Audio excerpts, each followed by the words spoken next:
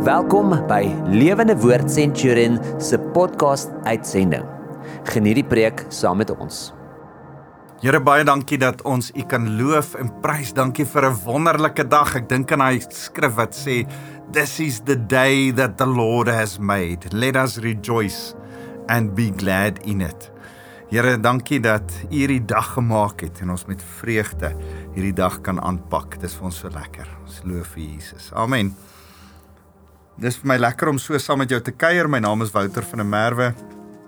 Ek is van Lewende Woord Centurion. En ek wil met jou gesels oor dit wat op my hart brand die afgelope tyd. Die Here hou aan met my praat oor herlewing. Ek bid vir Tswane, ek bid vir die burgemeester Brinkselje. Ek bid dat daar verandering sal kom in ons omstandighede in ons stad en in ons land. In die afgelope week was daar verkiesing in Zimbabwe. Ons het geweldig gebid vir Zimbabwe. Maar terwyl ek bid vir Zimbabwe, terwyl ek bid vir ons burgemeester, ons stadsraad, ons eintlik die moeilike tyd waarin ons hele stad is, met streiks en al hierdie goed wat aan die gang is, en ons land, wat 'n verkiesing wat voorlê. Besef ek, om te bid vir transformasie en herlewing, is eintlik 'n stryd. En iewes skielik gaan my kop na die hele ding toe van, ons is in 'n stryd, Efesiërs 6 vers 12, ons is nie in 'n stryd in vlees en bloed nie, maar teen die bose geeste, teen die magte, teen owerhede in die lig, sê Paulus aan die gemeente van Efese. En ek besef iewes skielik, ons is in 'n geestelike stryd. En met dit in gedagte, dat ons in 'n geestelike stryd is, wil ek vandag met jou kom praat, en vir jou kom sê, die Here roep my in hierdie gebed vir herlewing, en dan sê hy vir my, moenie mis, dat jou gebed van herlewing 'n oorlogsverklaring aan Satan is nie. Kan ek en jy dit vir mekaar kom sê? En nou, midde in dit, waar ek besig is met dit, lees ek hierdie geweldige interessante gedeelte hierdie afgelope week. Ek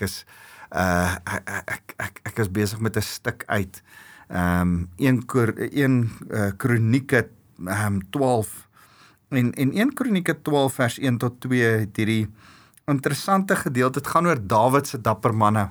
Ek geniet dit altyd om na Dawid se dapper manne te kyk, en wetende dat ek in 'n krygsgeveg met 'n vyand is. Johannes 10:10 sê ons vyand kom om te lieg, te steel en te vernietig, te moord, te steel en te vernietig. En ek weet ek is in 'n geveg met hom betrokke, en dan wil ek iets leer. Dis so mooi. Die Bybel sê, Hebreërs sê dat die Ou Testament is 'n skaduwee van die Nuwe Testament. En ek wil weet, Here, wys my in die Ou Testament seker goed van die soldate, van die dapper manne van Dawid, dat ek sekere beginsels snaps, raak sien, en miskien 'n geestelike dapperheid daaruit kan kry om hierdie geveg te veg, sodat daar herlewing in Suid-Afrika kan kom. En so lees ek hierdie interessante gedeelte, 1 Kronieke 12 vers 1 tot 2, ek lees vir jou hierdie. Dit was die manne wat na Dawid gekom het in Siklag, toe hy nog uitgesluit was uit die teenwoordigheid van Saul, seun van Kis. Hulle was onder die helde wat bystand verleen het in die oorlog. Gewapen met boë, kon hulle regs of linkshandig gooi met 'n slingervel, of skiet met 'n pyl en boog. Hulle was van die stamgenote van Saul uit Benjamin. En iewes skielik terwyl ek dit lees, besef ek, iets wat ek al lankal terug besef het, gelees het, is dat die Benjamiete, daar's oor en oor stories van die Benjamiete wat met hulle linkerhande geveg het. Nou dis ironies, want Benjamin beteken letterlik seun van my regterhand. Kom, ek vat jou gou terug na dit toe. Onthou, Rachel, die geliefde vrou van Jakob, kon nie kinders hê nie. Lea, die vrou wat hy eintlik nie wou gehad het, het vir hom baie kinders gegee. Rachel nie. Josef is gebore later op pad na Israel toe terug word sy laaste kind gebore, en terwyl Rachel sterf, noem sy die kind Ben-Oni. Eintlik seun, dis waar die naam Benoni vandaan kom in die Oosrand, Ben-Oni, seun van my smarte. Eintlik sê sy, seun wat my lewe uit my dreineer. Met ander woorde, seun van my absolute hartseer. Dis of 'n seun van lewe, of 'n een wat jou lewe uit jou uitvat. En sy noem hom seun wat die lewe uit my uitvat. Seun van smarte. En sy sterf. En terwyl sy sterf, vat die pa die kind uit haar arms uit en hy sê, hy gaan nie genoem word seun van smarte nie. Hy gaan genoem word Benjamin, seun van my regterhand. Gaan lees gerus Genesis 35 vers 16 tot 19 oor dit. En as hy dit sê, dan sê hy, vir sy heel jongste seun, jy gaan genoem word seun van my regterhand. Dis eintlik 'n titel, nê? Soos wat jy sê pa, of soos wat jy sê boetie. Dis nie die naam nie, dis iets wat jy iemand noem.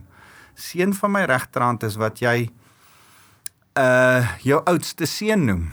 Die seun van jou regterhand, die een waarop jy steun, die een wat jou gaan help in die lewe. So besluit hy om sy jongste seun, seun van my regterhand te noem. Dis so 'n bietjie ook my favourite. Die een wat ek gaan bederf, wat hy noem. Om die konteks net so 'n bietjie ook te skep.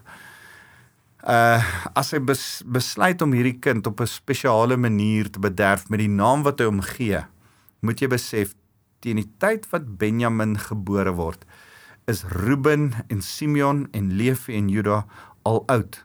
Hulle het al verskeie dinge gedoen wat ek nie nou, sonde gepleeg, snaakse dinge gedoen wat ek nie nou oor wil ingaan nie. Goed, maar wat vir my so interessant is van hierdie seun van die regterhand, is dat daar ander stories ook is oor hoe Benjamite eintlik ook linkshandig was. Nou Saul was 'n Benjamit, ons lees dit, Saul die eerste koning was 'n Benjamit, ons lees dit in die woord, maar ek wil terugkom na hierdie twee interessante verwysings na Benjamite. In Rigters hoofstuk 20 is daar 700 Benjamite wat met hulle linkerhand 'n haar op 20 tree kon raak gooi. 'n Haar op 20 tree met 'n slingervel. Ek dink nie ek kan 'n hele huis raak gegooi kry op 20 tree met 'n slingervel met my regterhand nie. Wat nog te sê van jou linkerhand so akkuraat dat jy ou kan doodgooi. Dit laat my dink aan Dawid en Goliat. Dit was nie per ongeluk nie. Dawid was geoefen. Ek wil hê jy moet hier sien. Hier was 700 man wat mekaar gehelp het en geoefende ouens was wat met hulle linkerhande 'n haar kon raak gooi. Nou 700 man is ongewoon dat 700 man links was. Hulle was seuns van my regterhand, hulle was regs, maar hulle was ook links. Hulle was met ander woorde geoefende soldate. Ek hou van 'n goeie oorlogsfliek.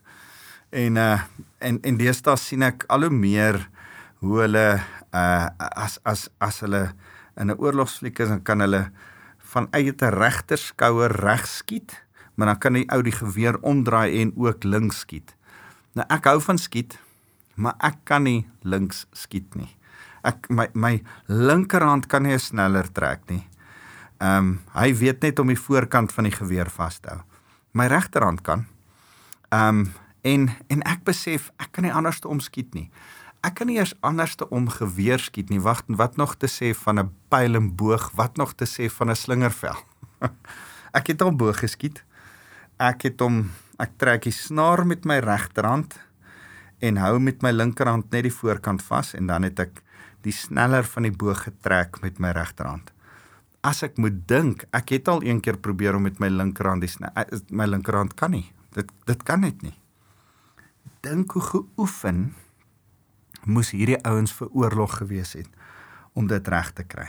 Nou, linkshandige mense is interessant.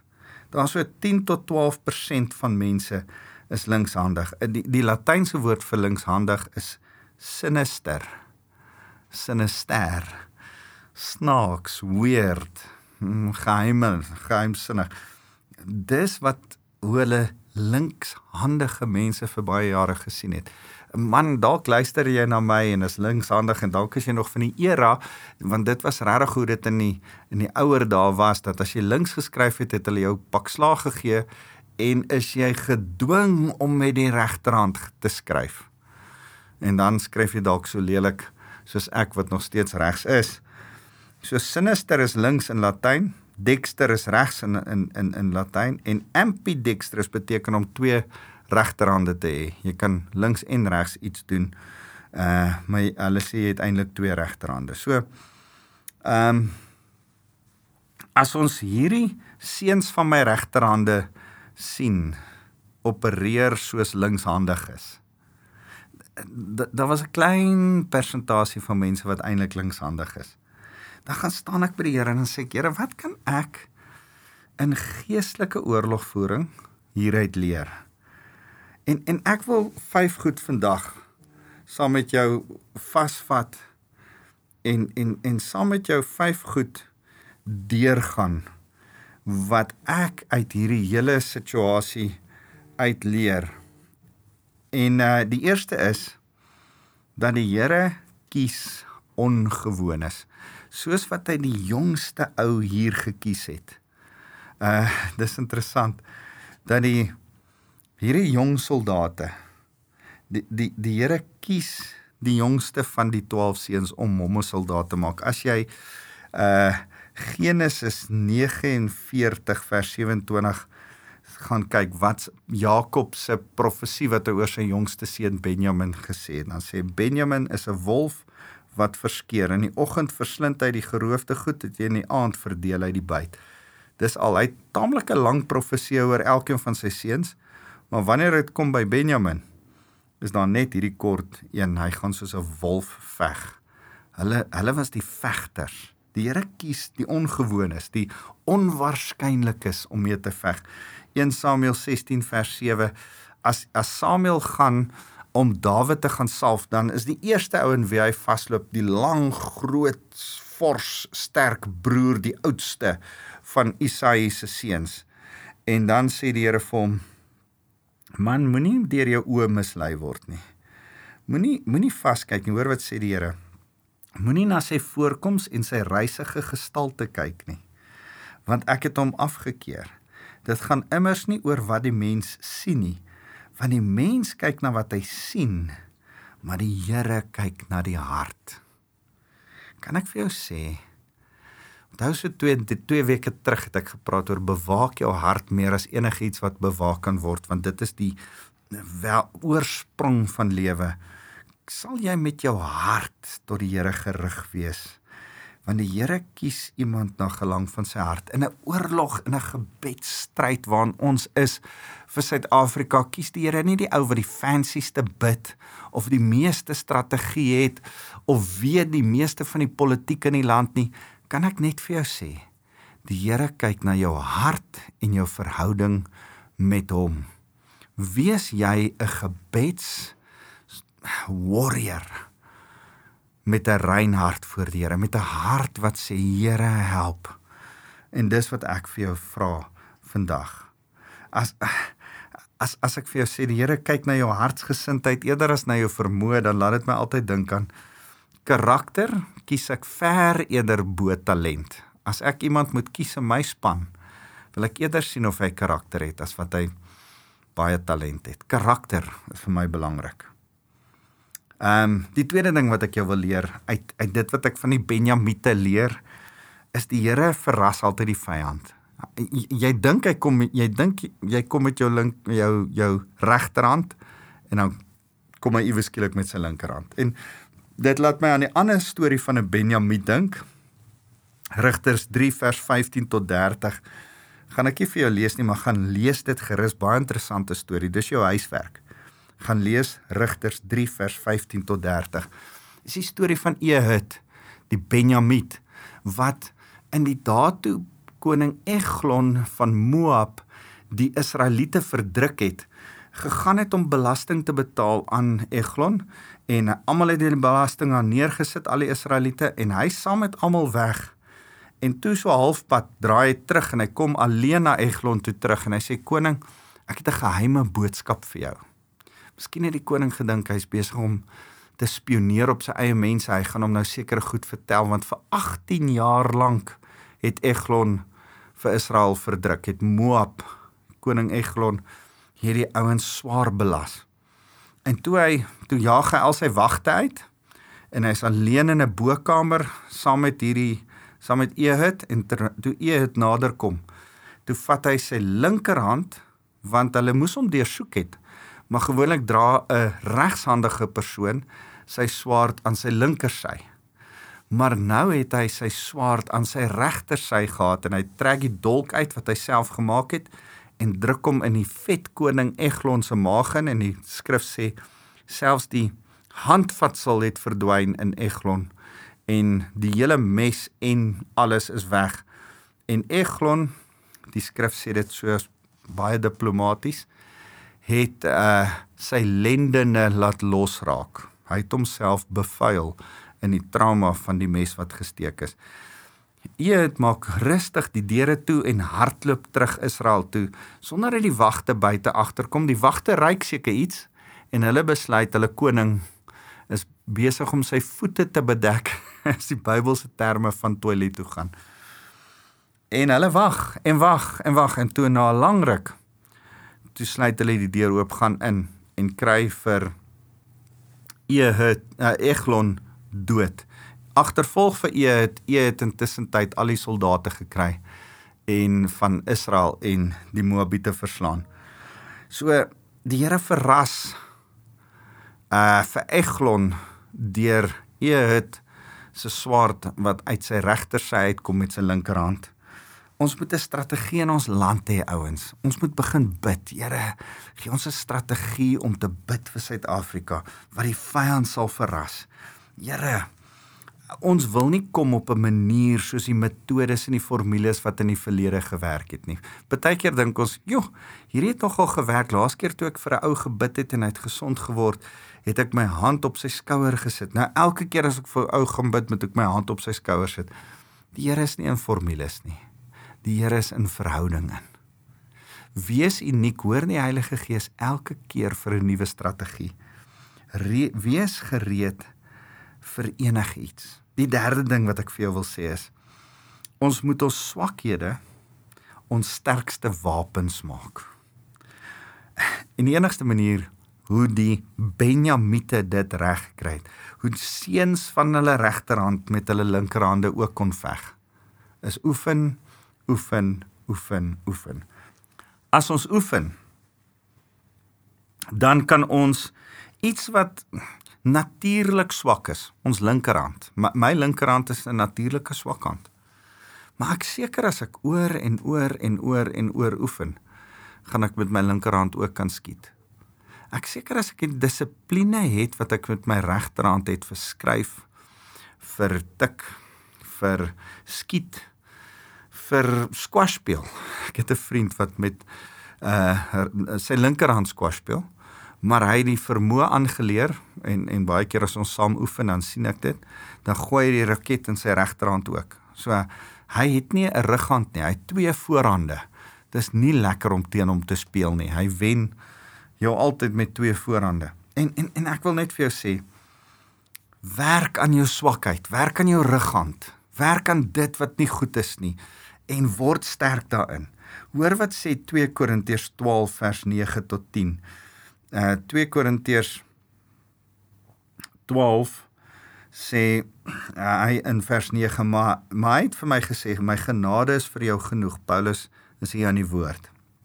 My genade is vir jou genoeg, want my krag word in swakheid volbring. Daarom sal ek my baie liewer op my swakhede beroem, sodat Christus se krag my kan beskik. Terwille van Christus verheug ek my in swakhede, beledigings, ontberings, vervolgings en benoudhede. Want wanneer ek swak is, juis dan is ek sterk. Ek wil dit so sê. Wanneer ek swak is hy sterk deur my. Partykeer dan gaan bid ek saam met my lofprysingsspan voor 'n erediens. Sê ek, as jy nie lekker voel nie, as jy 'n bietjie bedruk is, dalk is jy 'n bietjie af vandag. Dis heeltemal alright. Nie almal van ons is altyd 100% positief, sterdwaai opgewonde nie. As jy vandag hier staan en jy moet voor die res van die gemeente staan en musiek maak en jy's nie heeltemal lekker nie, weet hierdie dat die skrif sê, wanneer ek swak is hy sterk in my, deur my. En ek wil jou aanmoedig om dit te besef, dat die Here kan jou swakhede omskep in sy voordeel. So sien ons dit reg deur die skrif. Daar's Gideon wat sê, man, ek is eintlik swak, en die Here sê, man, ek gaan met 300 man jou die vyand laat oorwin. Daar's ouens wat Moses sê, ek kan nie praat voor mense nie, en sê die Here, ek gaan jou 'n leier van die volk maak. So kan ek deur die geskiedenis aangaan. Hoor gou linkshandig is wat die Here gebruik het. Hoor, Mozart was links, Leonardo da Vinci links, Michelangelo, Napoleon Bonaparte, Helen Keller, Moeder Teresa, Joan of Arc, Charlie Chaplin, hulle was almal links. In vandag se tye, Bill Gates is links, Mark Zuckerberg links, Steve Jobs links, Paul McCartney en Barack Obama, maar net 'n paar te noem. Ek wil vir jou sê, maak nie saak watter hand jy meeskryf vandag nie, links of regs. Jy moet die ander kant van jouself ook oefen. Jy moet jou sterk kant oefen en jy moet jou swak kant oefen. Oefen. Dis die vierde ding wat ek vir jou wil sê is, ons het die Heilige Gees se hulp nodig in ons stryd. Romeine 8 vers 26 sê dat gelukkig wanneer ons nie weet wat om te bid nie, help die Heilige Gees ons om te bid. Maar ek en jy het 'n Godgegewe stem van die Here nodig om te sê, Here, wat moet ek sê? Hoe moet ek praat? Hoor wat sê Spreuke 3 vers 5 tot 6. Vertrou op die Here met jou hele hart. Op jou eie insigte moet jy nie staat maak nie. Ken hom in al jou weë en hy sal jou paaie gelyk maak. So kan ek en jy die Heilige Gees vertrou. En soos Jesus in Johannes 5 vers 19 gesê het, ek doen net wat ek die Vader sien doen. Ek en jy moet kom en sê, Here, ons besef ons is in 'n stryd. Ons kan nie die stryd veg vir Suid-Afrika nie. Ons kan nie bid vir Suid-Afrika as ons nie vir die Heilige Gees kom vra, wat moet ek bid nie? Hoe moet ek veg nie? Soos hierdie Benjamiete van die Ou Testament met hulle linker of met hulle regterhande in sekere omstandighede geveg het, Heilige Gees, wys my. Die vyfde ding wat ek vir jou wil sê is, soos hierdie Benjamiete saam geveg het, soos een liggaam, soos ons een liggaam wat saam veg. Maar elkeen het 'n funksie, elkeen pas ergens in, elkeen het 'n rol om te vervul, 'n herlewing wat kom in Suid-Afrika. Sommige mense gaan in die politiek ingaan en ander gaan medies kan help en ander sê weer administratief kan ek help en ander sê nee wat, ek gaan nie kinders oplei en ander sê ek gaan nie groot mense toerus. Maak nie saak waar jy is nie, ons moet Suid-Afrika verander. Wat is jou rol? Wat is jou funksie? Waar pas jy in? 1 Korintiërs 12 vers 14 tot 20 praat oor dat ons 'n liggaam is met verskillende funksies. Almal is nie die oor nie, almal is nie die hand nie, almal is nie die neus nie. Daar's verskillende funksies, verskillende rolle, 'n verskillende impak wat ons maak, maar ons veg saam. Soos 'n leermag, soos 'n klomp soldate, geoefen, hand aan hand, langs mekaar. So kan ek vir jou sê, as ek hierdie 5 goed vir jou gesê het, en dan sê ek vir jou, dink aan Benjamin. Al is jy die jongste, soos Benjamin was, al word jy iets genoem, seun van my regterhand, die bedorwe brokkie, die een wat bederf is. Al verwag niemand 'n geveg van jou nie, want jy's die jongste enetjie. Wat weet jy nou? Al kom jy van die kleinste groepie af, in 1 Samuel 9 vers 21 gaan kruip Saul weg toe hy gesalf moet word as koning. En sê ek's maar net eintlik van die stam van Benjamin, die kleinste ou stammetjie in Israel, wie's ek nou? Al kom jy van die kleinste onbenulligste kerkie, groepie, familie, daar van die kleinste dorpie daar in die platteland. Al het jy die slegste reputasie, die storie in Rigters 20 is eintlik hierdie slegte ding wat in Benjamin gebeur. En eintlik los dit die Benjamiete met 'n bietjie van 'n reputasie van, hulle is heethoofdig en hulle is 'n bietjie 'n rowwe klomp. Miskien sê iemand, jong, jy is bietjie rof. Al het jy 'n slegte reputasie, al het jy 'n verlede, al is daar goedjies wat gebeur het met jou, al sê mense jy's 'n regterhand een, maar jy's eintlik 'n linkerhand een, 'n sinister een, 'n bietjie 'n weird een. Die Here kies jou vandag vir die geveg. Ek is hier om vir jou te sê, hier's 'n geveg in Suid-Afrika aan vir die Here om te regeer. Jesus is die koning, jy is saam met hom, meer as 'n oorwinnaar, en jy moet tot hierdie geveg toetree. Ek kom vandag om vir jou aan te kondig, die geveg is hier, die Here het jou gekies vir die geveg, Benjamin. Staan op en veg. En as jy besef, dat daar's nog 'n profesie oor die Benjamiete, as jy Deuteronomium 33 gaan lees, dan profeteer Moses oor die Benjamiete, en dan sê hy oor Benjamin het hy gesê, die geliefde van die Here, mag die veilig by hom woon. Die Here beskut hom altyd waar hy tussen die berghange, eintlik letterlik tussen die skouers van die Here woon. Veilig by die Here, tussen die Here se skouers. Weet jy oor wie word hierdie skrif waar? Daar's nog 'n Benjamiet in die Bybel, wat ek nog nie oor gesels het nie. Filippense 3 vers 5, dan sê Paulus, ek was 'n fariseer uit die stam van Benjamin, 'n ware Israeliet. Paulus was ook 'n Benjamiet. Hy het op 'n ander manier, Nuwe Testamentiese manier kom veg. Kom sê, Here, hier is ek. My manier van veg is, ek gaan die evangelie aan die heidene bring. Ek gaan die wêreld kom verander. Ek gaan opstaan, seun van die regterhand. Ek dink altyd so daaraan, dat die koning van die konings, uit die stam van Juda, die leeu van Juda, Jesus Christus, het 'n Benjamiet gehad, wat 'n seun van sy regterhand, onbenullige Benjamiet, Paulus, wat sy evangelie gaan verkondig het en neergeskryf het, en ek en jy het vandag nog die Nuwe Testament. Is dit nie wonderlik nie?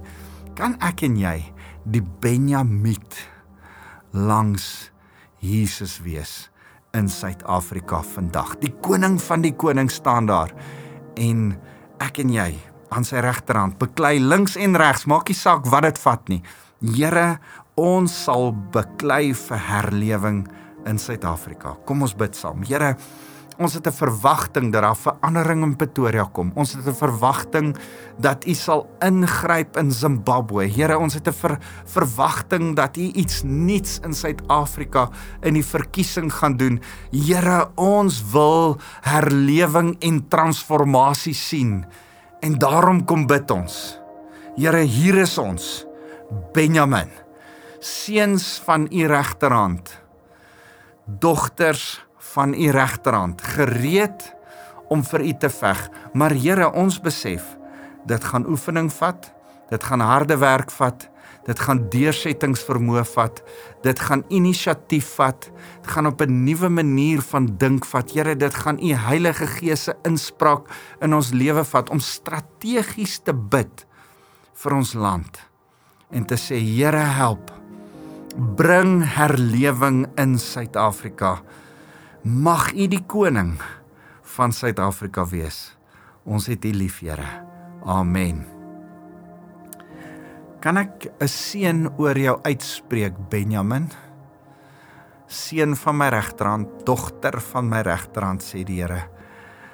Die Here wil jou seën vir 'n geveg wat voorlê vir hierdie land. Jy is in hierdie geveg, maar hy wat reeds oorwin het, maak jou sterk vir hierdie geveg. Bly bid. Dis hoe ek en jy veg. Here, ek wil saam met elke gevegssoldaat wat saam met my in die linies van u weermag staan, kom bid vir hierdie land.